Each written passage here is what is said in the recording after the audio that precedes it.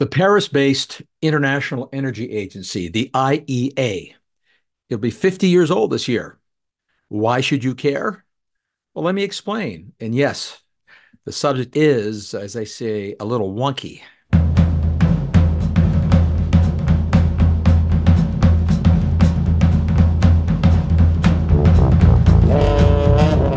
But first, before we get to the subject du jour, let me start this episode with a personal note for those not scrutinizing my online profiles. The first of this year, I changed horses, as I say. I'm now a distinguished senior fellow. I hope you'll be affording me more respect since I'm now a distinguished senior fellow.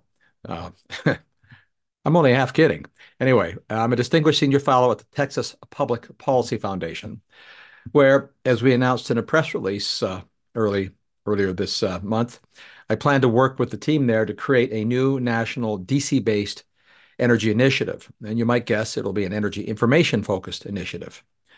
There'll be more news on that to come in the unfolding weeks of this early year.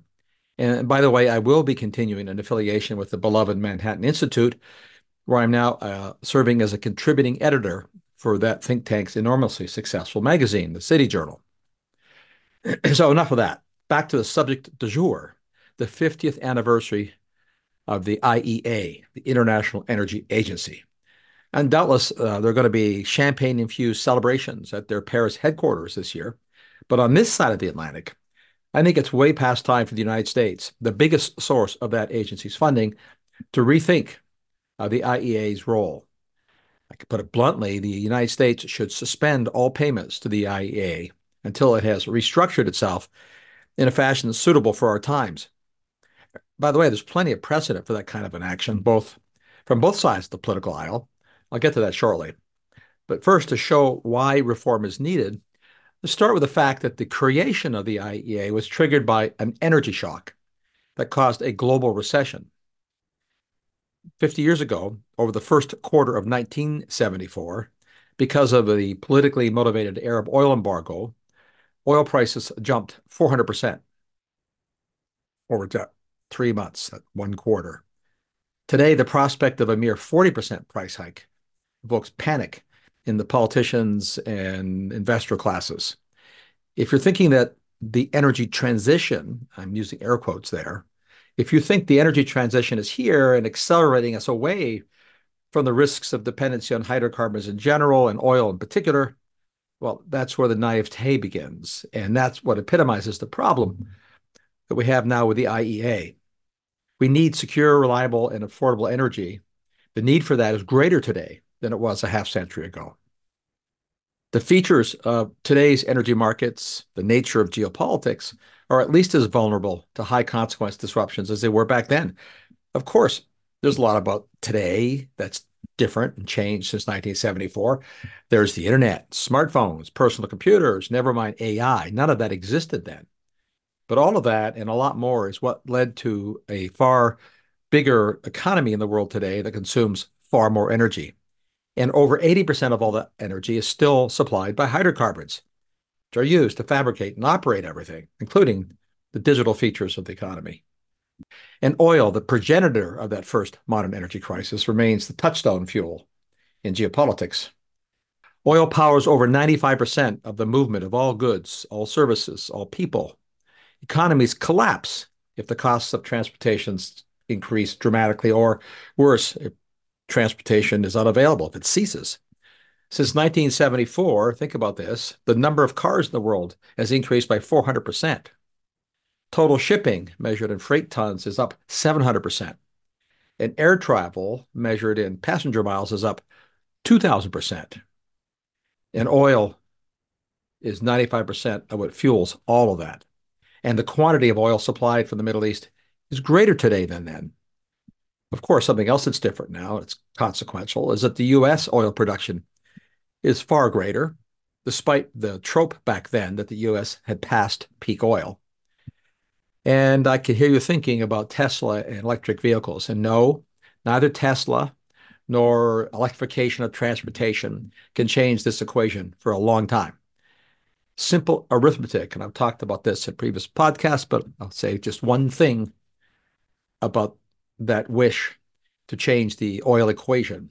Simple arithmetic shows that even the impossibly high goal of batteries powering half of all the world's cars by 2034, that wouldn't cut global oil demand by 10%. Those are the realities. So one is kind of reminded of the aphorism created by the great science fiction writer, Philip K. Dick. I read, I think, all of his novels. Great, great novels, many of them converted into movies. Digress. So Philip K. Dick had a great line, and it was, and I quote, "Reality is that which, when you stop believing in it, doesn't go away," end quote. There are lots of ignored realities about energy that aren't going to go away. But today, markets and geopolitical strategists appear to be placing a low probability on the chance of history rhyming with the events of 50 years ago. Oil prices are still pretty moderate. The stock market has barely blinked as two wars have broken out in Ukraine and Russia and in the Middle East. Those two regions combined, by the way, are responsible for supplying well over half of the world's traded petroleum. But it would be the very definition of naivete to discount the chance that events will never echo, either nature or consequence, what happened 50 years ago. So if you want to assess the probability of that or prepare for consequences, that starts with having accurate, credible information. This brings us back to the IEA. The absence of that's credible and readily available information to make plans, to react, to coordinate. The absence of that information 50 years ago was one of the key motivating factors for creating the IEA in the first place. There was also a desire back then to create mechanisms, which I should put in air quotes as well, to create mechanisms for coordinating supply and demand for oil if there were any disruptions for any reasons. Turns out that was not so easy to do. The mechanisms have rarely been deployed and have been widely seen as ineffective. But the information part of the IEA was a central feature of creating such a body. The IEA today has not only strayed from that mission that began 50 years ago, that was forged in Paris, that first meeting back in November of 1974, it now has a new animating raison d'etre. It's one that conflicts with serving as a credible and unbiased source of facts about the state of play regarding the foundational industry, the energy industry, the one that makes everything else possible. So what happened at the IEA? Well, in 2015, not that long ago, the IEA recast its mission formally to adopt advocacy of an energy transition alongside advocacy of energy security. And then in 2022, just less than 18 months ago, the IEA doubled down on that shift of its mission with its governing board voting to expand the mission to, and let me quote, to guide countries as they build net zero emission energy programs to comply with internationally agreed climate goals, end quote. You notice I emphasize the word comply, and this is about internationally agreed climate goals. Okay. The IEA continues its analyses and reports about hydrocarbons, but it's now internally and psychically conflicted because of its vocal public posture pushing policies to abandon hydrocarbons. As a recent report from the European Parliament put it, the IEA has become a, quote, advocate of ambitious reductions in greenhouse gas emissions, end quote. Of course, that means collaterally, it's ambitiously trying to eliminate the world's use of hydrocarbons. It should be obvious that the nature and the extent of those ambitions to rapidly replace hydrocarbons can themselves create, rather than ameliorate, the risks of hydrocarbon disruptions. And those ambitions also create their own new classes of risks for disruptions associated with the energy alternatives themselves, for the supply chains. For policymakers, investors, strategists, pundits, having credible and accurate information is utterly critical for gauging any risks in order to frame relevant policies, investment actions. Whatever you think about the goals, as an advocacy organization, the IEA is not constitutionally capable of serving as a disinterested player. And you should look up, if you are not in the cognoscenti of knowing the actual meaning of the word disinterested, uh, use Google or Merriam-Webster's. It means unbiased in a sense. It's a profoundly specific form of being an unbiased player. The unprecedented scale of the energy transition policies and the spending on it, it makes it pretty clear those who are advocating it can't be unbiased. In fact, the scale and spending now means that we effectively crossed the Rubicon, going past mere ambitions to a time of consequential emergence of new classes of risks, adding to the old classes of energy risks. After all, European nations have already spent trillions of dollars attempting an energy transition, and hydrocarbons still are their primary source of energy. And they plan to spend at least another $3 trillion by 2030 in Europe. And now, as I've talked about before, and if you're listening, doubtless know this. If you've gotten this deep into listening to my podcast, you surely know that with the Inflation Reduction Act, Congress has decided a little over a year ago to join Europe in the pursuit of the energy transition and embarked on the biggest federal industrial policy spending program in history.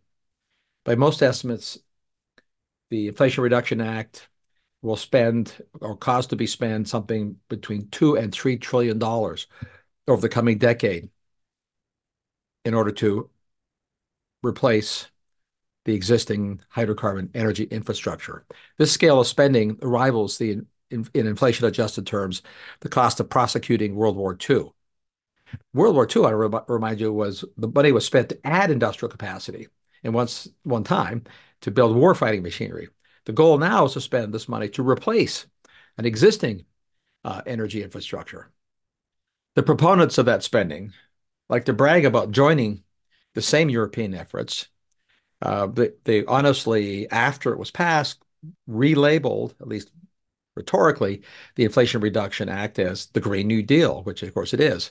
So they like to brag about joining the European efforts. Okay, fair enough. That's a policy decision. But the combination of both continents pursuing at the same time the same goals creates new risks in the supply chains and geopolitics. It creates new risks for realizing the kind of aspirations in engineering of energy systems.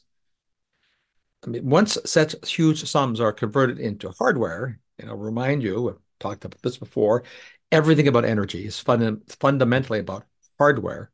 So once all this money, and as this money it gets converted to hardware, we're going to see like a fusillade of new claims adding to the existing claims about things like capabilities and what the real risks are, what the sources are, environmental impacts, security impacts, reliability impacts, cost impacts. We'll all have an interest in knowing what's true, at least to the extent possible. Also, as an aside, can I say we'll all have an interest in knowing what's true, having information about where the money's being spent. So it's worth stipulating that Congress will need careful oversight of this class and magnitude of spending. Clear information about such a monstrous cash gusher to minimize. It should be beyond obvious to minimize outright graft, as well as creative repurposing of that spending.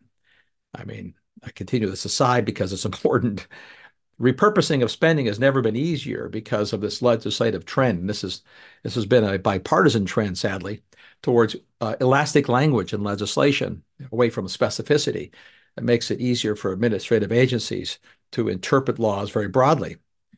And meanwhile, what we've got is this massive, unprecedented cash gusher.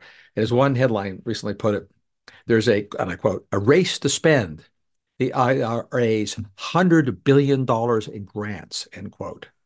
Those are just the grants. Never mind the other spending, the mandates and subsidies and loans. Grants, giveaways, $100 billion, a race to spend it.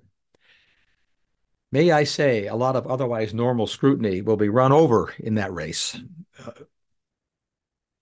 But maybe there's good news here. Unlike information about energy, the information about where and how the money is spent, how it's being deployed, should in theory be more easily subject to verification, to oversight.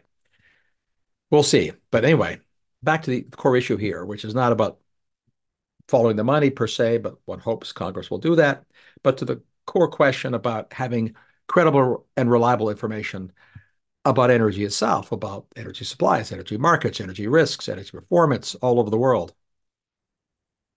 It bears keeping in mind that the context for this goal of the gargantuan industrial effort is information about CO2 emissions, because the whole purpose of these trillions of dollars of spending is to reduce, self-evidently, CO2 emissions that arise from hydrocarbon combustion. Again, I've talked about this before, so let me just summarize in a few words what the goal is of the spending and what the context is, because these are both informational facts that are generally not in circulation. In rough terms, uh, the government accountants, the carbon accountants, believe that the spending, the trillions, will lead to a roughly 2 gigaton per year reduction in U.S. emissions of carbon dioxide by 2030. That number is subject to scrutiny. I personally think it's an overestimate, but let's take it on face value. The money would be spent, trillions of dollars, to get a 2 gigaton per year reduction in U.S. CO2 emissions. But over the same period, emissions in Asia will increase by at least 2 gigatons, increase by the same amount. And it'll increase by only that amount if all those Asian nations do what they promised to rein in emissions. Color me skeptical on that, but let's just take it at face value that the U.S. spends trillions buying things from Asian suppliers because they're the primary source of all the materials for the energy transition. So we'll spend trillions buying things to replace an existing infrastructure to reduce our emissions by 2 gigatons a year from sources that will increase their emissions by 2 gigatons per year. This is arithmetically obvious. The net effect will be at best essentially no change in global emissions, but a very big change in exchange of capital. So following this will matter. Information will matter. Coming back to the core point I want to make here, it's a pursuit of those ambitions. What will happen ultimately is the original policy objectives, they ultimately won't matter, because what will matter is what actually happens. The facts of what actually happens to supply chains, how these machines actually perform, what costs are, what the environmental and social impacts are. All of this will require clarity and credibility in the information tracking the actual nature of energy markets globally.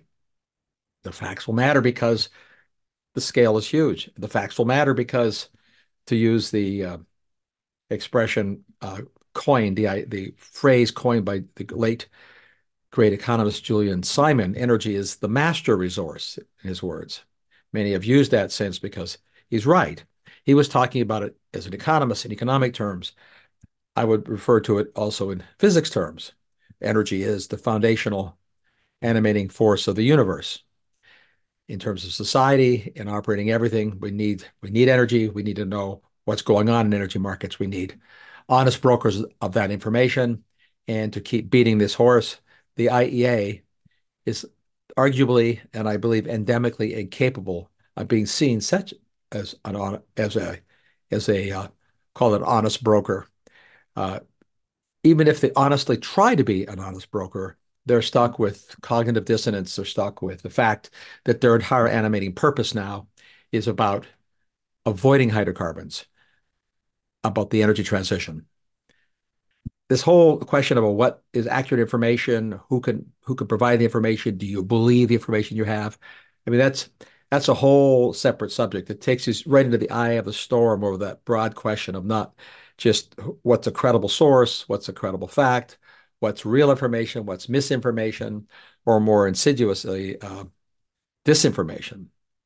This is not a new challenge for society. I know that, but I would argue that in terms of the subject matter we're exploring, it's really been hypertrophied, amplified by the proverbial perfect storm. The perfect storm is when three forces intersect simultaneously.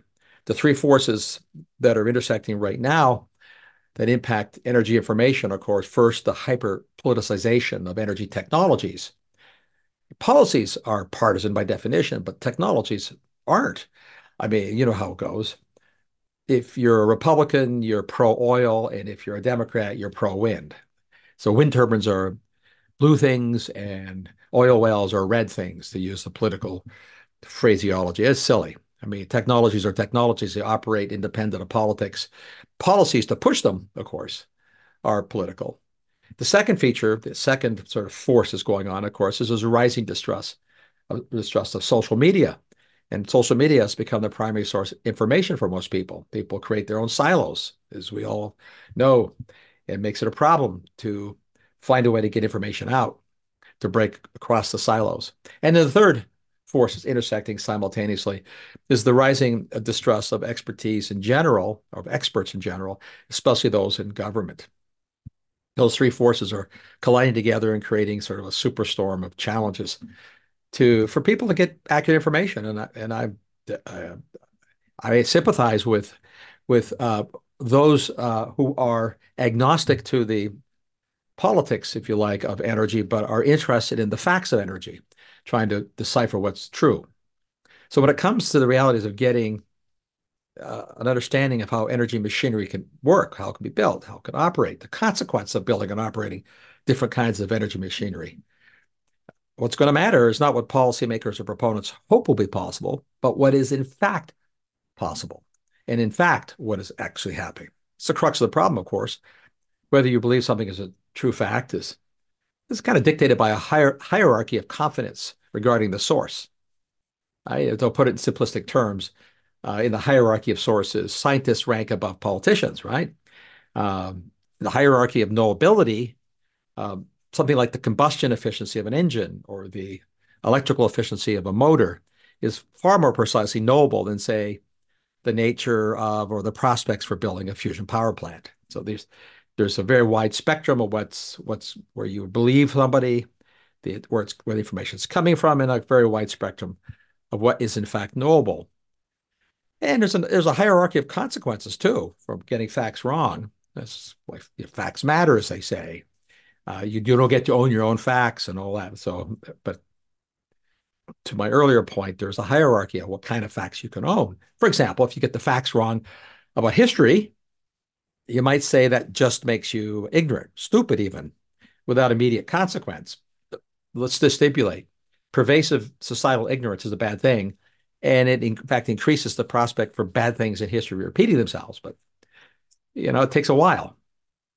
Another example of where getting the facts wrong matters, but facts are complicated is in economics. They have tax policy. So if you get the facts wrong there's just the consequence of making people poorer, for example. Of course, if it's pervasive, has consequences too. Political revolutions happen because of economic destruction. But there's a distinctly different feature of getting the facts wrong about an engineered product, about getting the facts wrong about an airplane or a bridge or a nuclear power plant. I mean, the consequences of getting things wrong there can be immediate or even lethal. And that's more typically true of the key features of facts across the entire energy domains. They are high consequence and they can be literally immediately consequential. So give you an example, I guess, of fact challenge. The energy transition will require lots of copper. The energy transition wants to electrify lots of stuff. Copper is the center pillar of electrification. Copper is required not only for the distribution, the construction of all electrical machinery, distribution of electricity, but it's essential and used critically in wind turbines and solar panels, electric vehicles, batteries. Copper is the single most critical material in the electricity domain for the very simple reason of the physics of that particular element. It is very close to irreplaceable. So if you looked at the data that are available, you would ask the question, are the world's mining industries producing enough copper to meet the ambitions of the policies to electrify? We know the answer is no. That fact is beginning to creep into popular news, but it gets infused with misinformation about the ease with which we can add copper. We could add more copper by mining more copper, but there are a lot of facts about how easy or how hard it is to open new copper mines and where the copper mines could be, the nature of mining, the nature of refining, who's actually doing it, where it's done. As I've talked about earlier podcasts, most of the refining of the critical energy minerals, including copper, are dominantly in China and other Asian regions, but especially China. China is the big dog of energy minerals refining. Just a fact. Can we change that? How easily can you change it? There are lots of facts about that are knowable and that fall very much on the high confidence part of the knowability spectrum as opposed to low confidence part. That is, how long it would take to build new refineries, both in practice as an engineering matter and in reality as a political matter in the United States, where it's very difficult to build any infrastructures like that. There are hundreds of similar fact-centric issues that impact energy domains. In fact, that's sort of the epicenter of what my podcasts are all about, trying to get these facts out. I'm just one person trying to get them out. There are other people trying to get them out. But one of the reasons that we have organizations like in the US, the Energy Information Administration, but particularly importantly, globally, the International Energy Agency, is to help in the collection and distribution of what we hope will be credible and real facts. And often what matters is not it's not that the facts that are being provided are dishonest facts. Often what matters is what it's not reported or what's not highlighted or what's not collected. And this is, in many respects, a more serious problem than put the finger on the scale of facts or wishful thinking attached to facts. So given the stakes, and I outlined those at the outset, the stakes are enormously high because, to repeat, hydrocarbons still are utterly the dominant source of the world's energy. They will be the primary source of the world's energy, even if and when all the money gets spent in Europe and the United States. So 10 to 20 years from now, hydrocarbons will still dominate. Oil will still be a critical fuel. The stakes are very high because the geopolitics of the world will still be as ugly in the future as it is in the present and the past. So the stakes are high, and the risks continue to be high, arguably higher.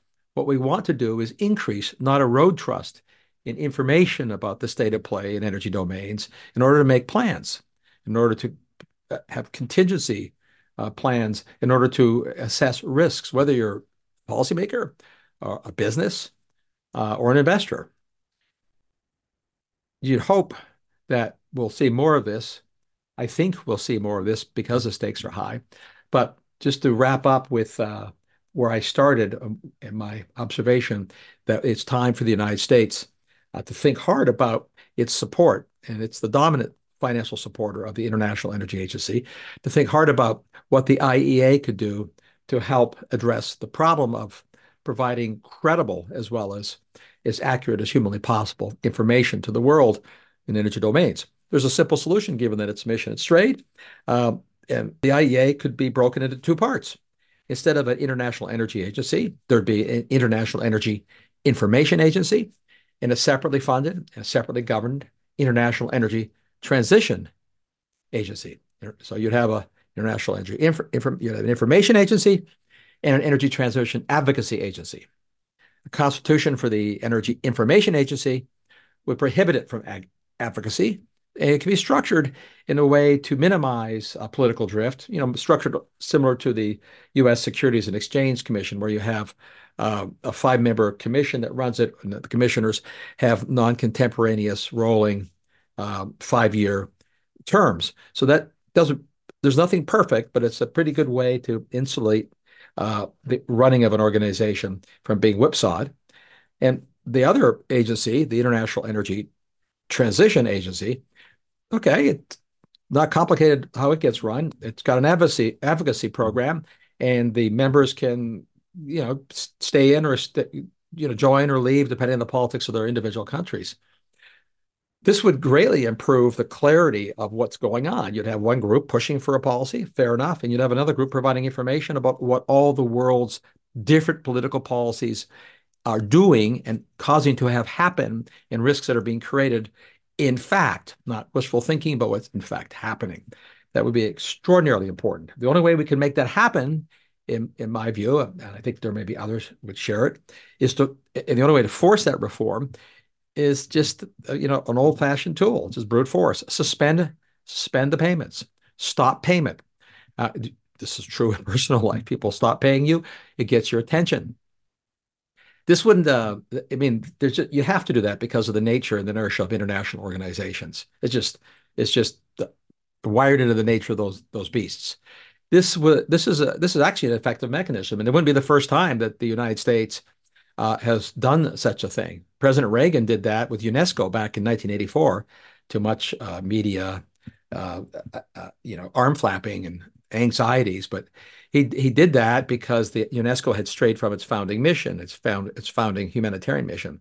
UNESCO, by the way, did reform, and the U.S. rejoined in 2002 under President Bush 43. By the way, for the record, President Obama froze UNESCO contributions again in 2011. He was reacting to UNESCO's granting Palestine full membership. By the way, this says something about the enduring geopolitical challenges, self-evidently. Staying with UNESCO, President Trump withdrew membership from UNESCO in 2017, and then President Biden rejoined it this past summer, 2023. It's not just UNESCO that has been subjected to this kind of fiscal bludgeoning to reshape international missions. So there's actually a long history of actions like that. In fact, in 1950, President Truman pulled the U.S. out of Interpol to get it to behave. President Carter withdrew from the International Labor Organization in 1977. President Clinton withdrew from the UN Industrial Development Organization in 1996, and so on and so forth. You can Google all this stuff up and find it in the history book Wikipedia. There is a honorable tradition for an individual nation, especially the dominant funder of an international agency, to suspend payments in order to enforce a reshaping and a restoration of a mission that the primary funder may deem as appropriate. And keep in mind, I'm not suggesting that the United States should, under whatever administration is in power, fund the promotion, the advocacy group of an energy transition. I'm just proposing they be separately funded. That way, we can structure something that might be insulated from political whipsawing, the International Energy Information Agency, from something that should be subject to political whipsawing, which would be the International Energy Transition Agency. So climate activists, let me close with this thought. Because climate activists are really eager to ensure that businesses in general disclose risks from unexpected, and I'm air quoting, extreme weather, the extreme weather possibilities in the future. This is a subject we could talk about, I suppose, but set aside the merits of such demands. There's some merits to it, frankly. I mean, it'd be nice to know, you should think about what nature can do to damage your business and your supply chains. This would just be good planning. Some of the things that you might want to disclose publicly, some you might not want to. There might be reasons not to, because it exposes things about your business that can be competitive. But set that aside. There are some merits. But if there's merits to disclosing risks to businesses because of unexpected, consequences from extreme weather, there are certainly reasons to disclose risks from unplanned energy disruptions, both the physical loss of energy supply or a brutal change in energy economics. Disclosing those risks is arguably every bit as important, I would say more important, for planning for businesses, for planning for policymakers. And you can only do the latter with information about the present. The former, disclosing risks about future weather, you're guessing the future weather. You could certainly disclose risks about what would happen if your business that were downstream from a dam and the dam broke from flooding, what it would do to you. That's fine. But future weather is a theory. Present day risks from energy disruptions is not a theory. We know exactly what would happen to many businesses if there were severe price shocks or supply shocks. Would be good to be more than good. It'd be critical to know and have the information about those possibilities. I'll close finally with where I started and why we're pushing so hard on the international energy agencies.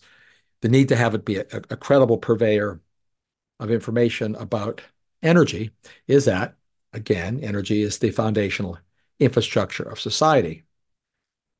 As I've said earlier, it's worth saying again, it comes from my bias, I guess, as a physicist. Energy is the foundational feature of the universe. It's just, energy is ubiquitous. It's a bit, and it's actually relevant. That physics fact is actually relevant to a point that energy is in fact available in unlimited quantities for civilization to make it prosper and expand. The problem has always been, since the dawn of civilization, is that we have to invent and build machines that can capture and deliver energy in a way that's affordable, tolerable the societies need and when they need it. Information about that is really important. It's critical. I know there's probably no corner of our society where facts can supersede politics. I know that. I may be an optimist, but I'm not naive. But we should at least try to improve the confidence in the facts that we get about the energy infrastructures that underpin civilization. And we could start that by reforming the IEA. Call me an optimist that such a reform is possible. I confess there's a significant element of optimism in that aspiration. So that's it for this episode. Keep those cards and letters coming. Give us a rating. As always, I'm compelled to say, like all podcasters, we prefer positive ratings. Send questions. I'll answer them. I always respond to email questions and social media, LinkedIn and Twitter questions. I look forward to talking to you again in my new capacity this year and in my old capacity with my continuing affiliation with the Manhattan Institute. I'll be writing lots more, talking lots more, continuing. I don't know if I can talk. I'll continue it. I'll continue my podcasts as I march through my new missions in this coming year. And that's my news. And if I may say again, I'm optimistic about all my new ventures too, that I mentioned at the outset. And until next time, this is Mark Mills signing off for The Last Optimist.